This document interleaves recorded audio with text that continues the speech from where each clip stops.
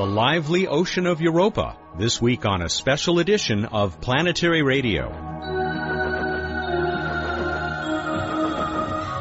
Hi everyone, welcome to Public Radio's travel show that takes you to the final frontier.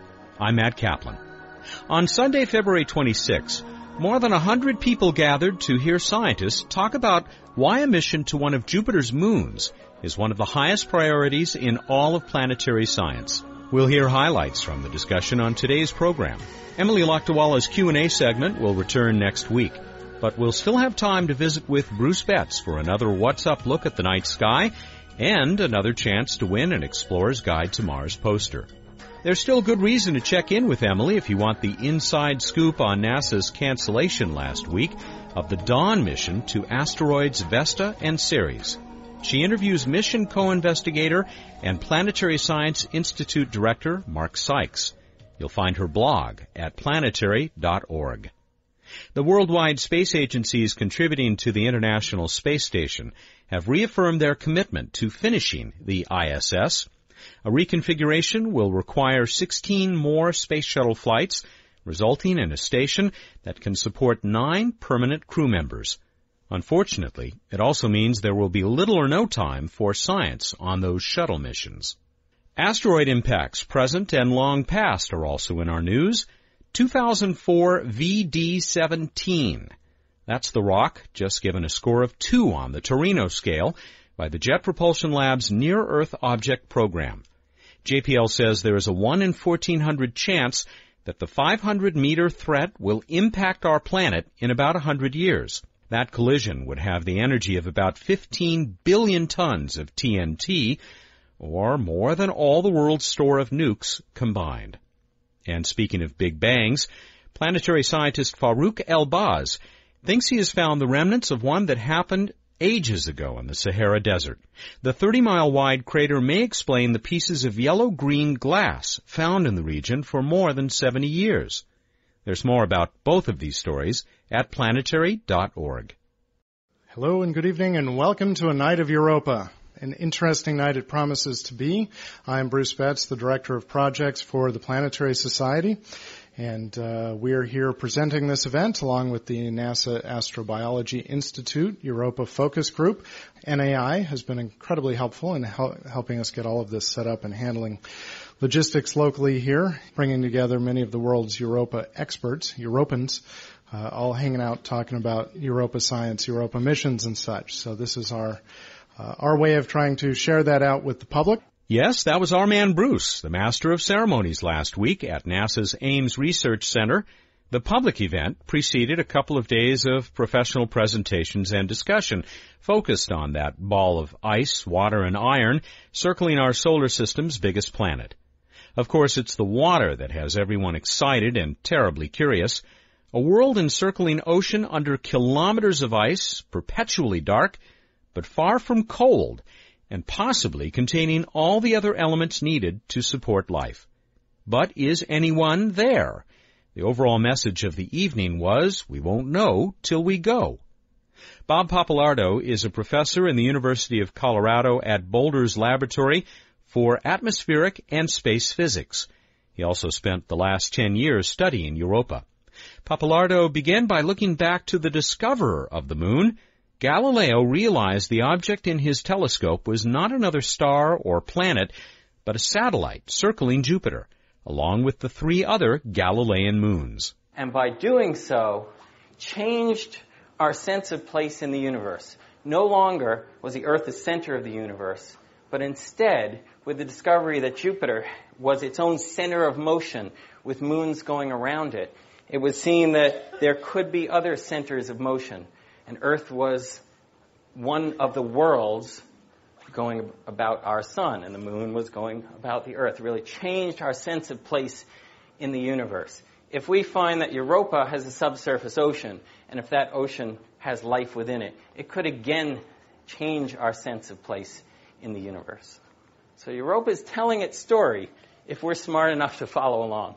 Pappalardo went on to document the impressive list of conclusions about Europa that have convinced scientists of the existence of the ocean below the surface ice. If Europa's ice shell were locked to the interior the stresses would be very small. But if there's an ocean down there, the ice shell can bulge more as Europa orbits around Jupiter and create great enough stresses to form these fractures. There are very few impact craters on Europa. And then there are two of these things that don't look like craters at all. They have rings around them, and they sort of have a flat center to them. What might have happened is that an impact came along that was big enough to penetrate right through Europa's ice shell, about 20 kilometers thick. 20 kilometers deep is how deep these impact craters penetrated. And then, as the ice moved in to fill that hole, it broke along fractures concentric to the impact site. So that would imply an ice shell about 20 kilometers thick. If you want to study an ocean, it makes sense to involve an oceanographer. That would be John Delaney, professor of oceanography at the University of Washington. John spends much of his time deep under our own oceans in the Alvin submersible. He's also behind the Neptune program, which hopes to construct a real-time network of thousands of intelligent sensors on and under the sea. You can't help wonder when you're on the seafloor whether or not something like what you look out the window and see is similar to what actually exists on the floor of the ocean of Europa. The oceans are central to life on Earth. There's no question about that. Without them, we would not be sitting here. I wanted to actually suggest that perhaps at this juncture in the evolution of the Planetary Society that you have an ocean chapter, that there be a subcomponent of Planetary Society that actually is a sort of a ocean freaks. It would be really kind of fun to do that. They are mysterious, fortunately. They are dangerous, in fact, as we've found over the past year, and they are unexplored. We must learn to understand the oceans completely, as much as we can, to understand planetary and local ecosystems. This is very, very important. There are bold new approaches, I mentioned this, to studying the oceans on Earth, and hopefully these approaches will revolutionize the way that humans interact with remote areas of oceans on the Earth, as well, hopefully, in long term, beyond the Earth. And here's a discovery that's going on right now. The idea that when volcanoes erupt on the seafloor, when we get there, even if it's months later, we find that massive amounts of microbial material are coming out of the seafloor where these things have happened. I mean, I'm talking tons and tons and tons of material on an hourly basis coming out of the seafloor, and it lasts for months. In 11 out of 11 cases that's happened, we conclude that there is a microbial biosphere of heat-loving microbes that lives within the rocks below the seafloor. The microbes basically dine on volcanic gas, and they live at temperatures close to 100 degrees centigrade. If a deep, hot biosphere of that type exists on this planet, could it be on other planets? Well, my argument to you is that by designing innovative strategies to explore the linkages among volcanoes and earthquakes on Earth, we gain essential knowledge about key processes on our own planet. We also obtain critical new insights about how to explore for life on other planets. And the bottom line is, if you want to slightly whimsically, there's not much known about what's left to be discovered. Thank you. We'll hear more from John Delaney in an upcoming episode of Planetary Radio. Torrance Johnson was project scientist for the Galileo mission. Years before, he was part of the Voyager team that gave us our first intriguing close-ups of Europa. Now he is chief scientist for the Solar System Exploration Programs Directorate at JPL. Torrance doesn't just believe we should go to Europa, he says we can do it now with existing technology. The most recent major survey of the entire planetary science community recommended a Europa orbiter as the highest priority new flagship mission, and they established a number of goals for it, which are fairly obvious if you've been interested in Europa. You want to find out whether that ocean is really there. You want to find out how deep beneath the ice it is. You want to characterize what's going on. You want to see whether the water has been coming up to the surface recently. You want to take the type of data that would prepare you for the next stage of exploration, just like we're doing on Mars now. Okay, bottom line is with enough mass for shielding, the Europa mission can be done now with current technology that will last long enough to really do an exciting mission at Jupiter and at Europa. We put approximately a 3-ton spacecraft with 10 science instruments together, The Rad-Hard electronics I just described would give you about a 2-year science mission in the Jupiter system. We want to convince our colleagues, and hopefully even convince NASA that we'd like to remove these question marks from Europa planning, extending to a return to Europa sometime in the next decade. But why look for life at all?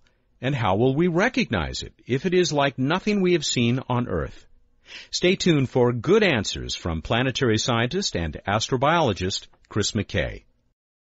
This is Buzz Aldrin. When I walked on the moon, I knew it was just the beginning of humankind's great adventure in the solar system. That's why I'm a member of the Planetary Society, the world's largest space interest group. The Planetary Society is helping to explore Mars. We're tracking near-Earth asteroids and comets. We sponsor the search for life on other worlds, and we're building the first ever solar sail. We didn't just build it. We attempted to put that first solar sail in orbit, and we're going to try again. You can read about all our exciting projects and get the latest space exploration news in depth at the Society's exciting and informative website, planetary.org. You can also preview our full-color magazine, The Planetary Report. It's just one of our many member benefits. Want to learn more? Call us at 1-877-PLANETS. That's toll-free, 1-877-752-6387. The Planetary Society, exploring new worlds. Welcome back to a special edition of Planetary Radio. We're offering, for your enjoyment, highlights from a recent public event at NASA's Ames Research Center near San Jose, California. The Planetary Society and NASA's Astrobiology Institute brought together some of our planet's most distinguished experts on Jupiter's moon, Europa, which just might be the most likely place to find life in our solar system beyond our own lively planet. Chris McKay may have been the only participant who didn't have to fly into the event. He's a researcher at Ames and a member of the Astrobiology Institute. He's looked for life everywhere from Antarctica to Mars, and he is especially excited about what might be swimming under Europa's ice. Chris will be making an extended appearance on an upcoming edition of Planetary Radio. In the meantime, here are a few minutes of what he shared at the February 26th event. Why is life on other worlds interesting? What are we hoping to find on Europa? What we're hoping to find on Europa is the possibility that there's a separate type of life there, a second genesis of life. That's what astrobiology would really like to find. Life not as we know it, life different from the life we have on Earth. And why is that interesting? Well, first, from a practical point of view, it would allow us to do comparative biochemistry. Everything we know about biology, everything we know about biochemistry is based on studying the one example we have here on Earth. We could study it in incredible detail and not learn what we would learn by having another example to compare it to. So that would be important scientific information. Also, it would tell us that if in our own solar system life started twice, once on Earth and once on Europa, then life is common in the universe. That's really an interesting thing to know. And I put my little editorial comment there, yay. That'd be great to know that life is common in the universe. We all think that it's true. Some of us seem to have personal, private evidence that it's true. But scientifically, we don't have any data to support the notion that life is common in the universe. We'd like to know that. On Earth, life is made of carbon and lives in water. Does that mean all life everywhere in the universe has to be based on carbon and live in liquid water? Well, maybe, maybe not. But it knows at least that we know that that's at least a good place to start. And here in our solar system, we've got two worlds with water. That's the logical place to look for life first. That's where we're going. Europa is the target. So I want to ask the question, given liquid water, is it plausible that there was an origin of life on Europa, a separate origin, and is there plausible ecology? Is there something for the folks to be eating there on Europa? The current theory that's the most popular in the scientific community, which is that life started as a result of chemical reactions involving hot water and hydrogen and sulfur, just the sort of thing that's coming out of the vents that John Delaney's studying, that's the most popular theory now for the origin of life on Earth, and that one works well for Europa. So maybe life could have started on Europa. We're on much better ground when we talk about, is there food to eat on Europa? On Europa, below the ice in the ocean, there won't be any light, there won't be any oxygen, and there won't be any free food coming from plants at the surface. Do we have any ecosystems on Earth that work without light and without oxygen? Well, we know of two that work on chemical energy. This reaction is the basis of their of their biology is hydrogen plus oxygen going to methane and CO2. And these are just the papers that report that. So we have examples on Earth of ecosystems that are profoundly independent of light and oxygen and don't rely on someone else providing them with food. So could such an ecosystem work on Europa? Yeah, it could. You could imagine that there's water and CO2 in the ocean. The organisms consume that to form methane, just like the ones in the subsurface on Earth. And then thermal circulation, like what John's reporting on the plate spreading centers on Earth, could process that ocean water, and at temperatures as low as 500 degrees, the hydrogen and the CO2 be recreated, completing the cycle. This could be a plausible ecosystem for life in the ocean on Europa. We can point to ecosystems on Earth and say, we have ecosystems, not just individual bugs, but whole ecosystems that work the same way. So if Europa has an ocean, we're pretty sure it does, if that ocean has life, it's going to be hard to get to that ocean. As Bob indicated, the ice may be 20 kilometers thick. That's a lot of ice to dig through. But Bob also indicated these features, surface features, that may contain material upwelling through the ice cover. And if so, they may contain biological material that's coming from the ocean. Or as one wag put it, frozen fish on the surface, right? Now, we don't expect fish on the ocean of Europa, but frozen microbial European fish, if you want to think that way. So what we would like to do in astrobiology is get a piece of this brown stuff and taste it, figuratively speaking. Maybe like chocolate. It looks like chocolate to me. Direct analysis of this organic material is what would tell us whether it's biological in origin or not. Next slide, please. Well, what's the question we're asking? Remember, go back to the beginning. What we're asking is there a second genesis of life on Europa? And so if it's like us, if it's got DNA, if it's got ATP and all the things that we have, it's very easy to detect, but then it's not very interesting. Who wants to fly all the way to Europa to just detect some more microbes when you've got plenty of them right there in your kitchen and bathroom and bedrooms and other places where they shouldn't be? Now, on the other hand, if it's not like us, if it really is alien, if it doesn't have DNA, or it's got completely different alphabet in its DNA, then we don't know how to detect it at all. None of our methods would detect alien life. That's the hard problem, but that's the interesting one too. So we hope to be faced with an interesting problem, which is we go to Europa, we scoop up the brown stuff, it is organic, but we don't know how to analyze to determine if it's biological, and it's not us. Right? So how do we detect alien life? Well, the next slide shows the standard approaches in the literature. How do you detect alien life? Well, first, my favorite method, use a tricorder. You all recognize, of course, episode 26 of the original series, which I'll remind you was Spock's favorite episode, I've heard. Episode 26, where in a few minutes Spock adjusts the tricorder so he detects life, not just detects alien life, but detects silicon-based alien life. If we had one of those, the Europa problem would be easy. NASA doesn't know how tricorders work. Not only does NASA not know how tricorders work, even science fiction doesn't know how tricorders work. You got to know something is mysterious when even science fiction can't explain how it works. I'm not going to wait for that. The other approach, of course, I call the Justice Stewart Potter approach, which is we don't know what it is, but we'll know it when we see it. That works if things are big and moving, but it doesn't work if it's microscopic and dead, which is what we expect on the surface of Europa. So how could we do this? What would we do? And this is actually a real question. What would we do with this brown stuff from Europa? We are planning, as you'll hear, missions to Europa. We hope to get some of this brown stuff. And so NASA is asking its scientists, what are you going to do with it? What kind of instruments will you fly? What will you look for if you want to do a meaningful biological experiment? So I want to propose a suggestion. Next slide, please. Based on the Lego principle.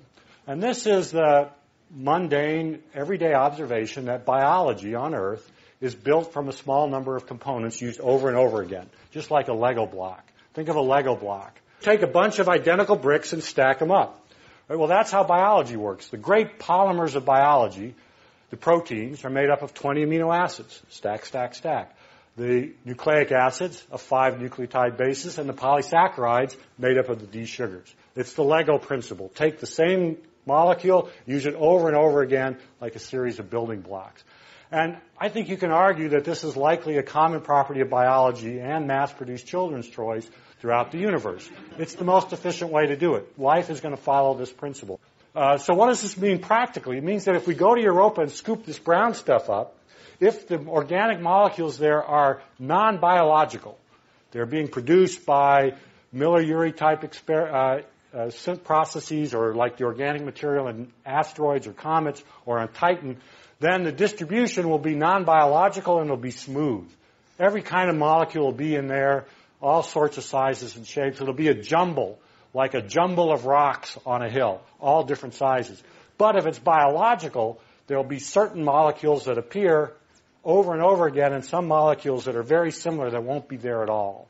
Like on Earth, there'll be the L amino acids and none of the D amino acids. There'll be a very statistically unusual distribution. It'll look like a series of delta functions instead of a smooth distribution. And then we'll know that this something peculiar is selecting certain molecules here enormously over other molecules. This is what we're calling the Lego principle of life on Earth.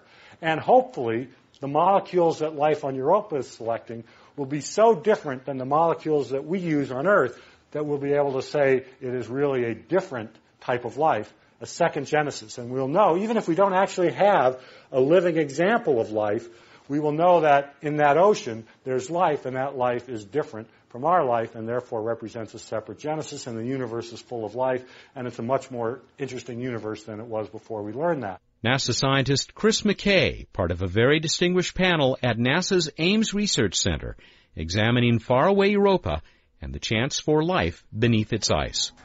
I'll be right back with that event's MC, our own Bruce Betts, in just a moment. Time for What's Up on Planetary Radio. Bruce Betts is here. He's the Director of Projects for the Planetary Society, and he joins us every week to tell us what's up in the night sky, which he promises to do this time. We didn't really quite do that last week. You did talk about some cool stuff. I did talk about cool stuff in the night sky. All I did was didn't do the standard planet report, but they were pretty much where they were last time. And they are again, I bet, this week. They are, but let's tell you where that is. In the evening sky, you can check out Mars high in the sky, looking kind of orangish in the south after sunset, and you can check out Saturn, getting pretty darn high as well, off in the east after sunset and below Castor and Pollux. In the pre-dawn sky, you can see really bright Jupiter, very high in the sky. Also, you can see it around midnight rising in the east. And you can see even brighter Venus, now getting high enough up you should be able to see it just before dawn in the east. We also have a couple eclipses to mention. The first one, not very spectacular. I mentioned it last week. I'll mention it again for completeness. On March 14th, there is a penumbral lunar eclipse. Penumbral, let's call the whole thing off. And that means that you had to be there, folks. The moon will be moving through part of the Earth's shadow. So if you're on the moon, you would see a partial solar eclipse going on. The Earth crossing in front of part of the sun, but not all of it. What that means is the moon's surface does not darken all that much. But if you're focused, if you're concentrating, you can see it. It's March 14th. NASA has a good site on eclipses. You can find information. If you are interested in watching, you can't see it from the west coast of North America, so we won't be seeing it, but you can see it from the rest of North America, from Europe, from Africa, Asia. You'll catch part of it. Now, we have a solar eclipse, which is ultra cool, although only a small part of the world will be able to see it, and that is on Wednesday, March 29th, and the umbral shadow, the complete shadow, total eclipse, begins in Brazil, extends across the Atlantic, northern Africa, and Central Asia, where it ends at sunset in where you and I will be, Western Mongolia. Covering it live.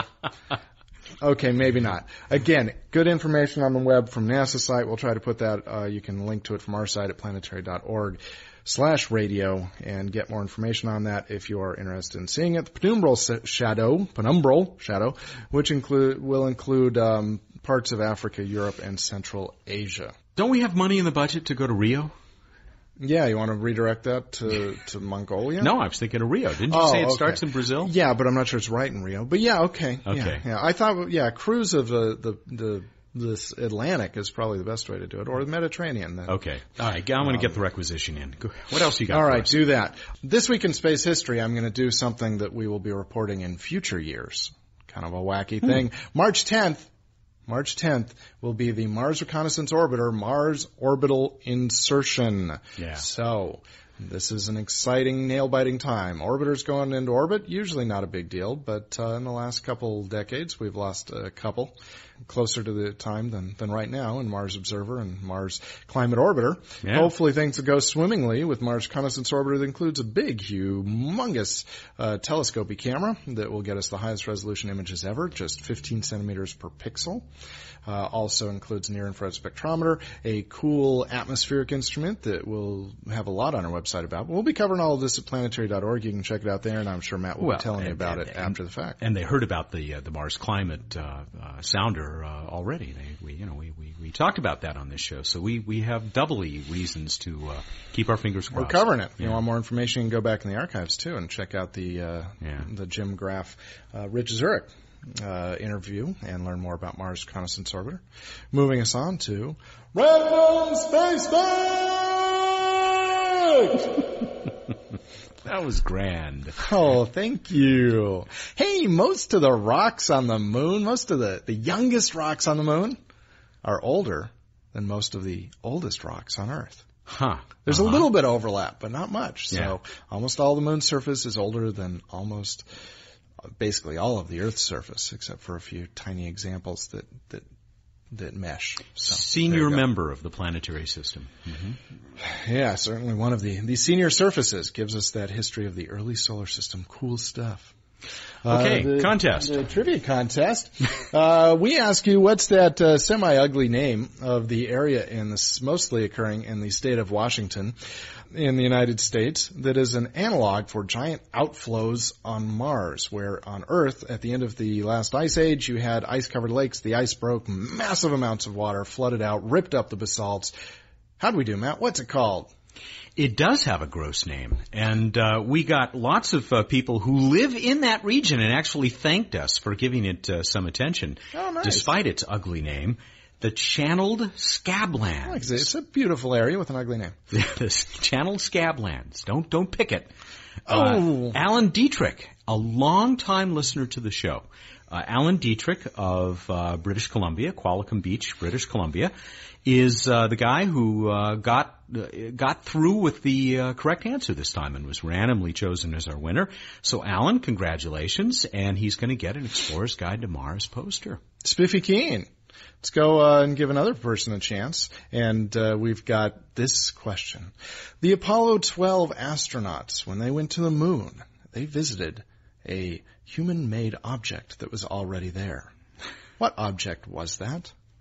Apollo 12, what human-made object did they visit on the moon that was already there? Get your answer to us by March 13. March 13 at 2 p.m. Pacific time, and we'll make sure you're part of the contest. Okay, everybody, go out there, look up in the night sky, and think about the utility of shoeboxes. Thank you, and good night. I love shoeboxes. They're so good for just about anything.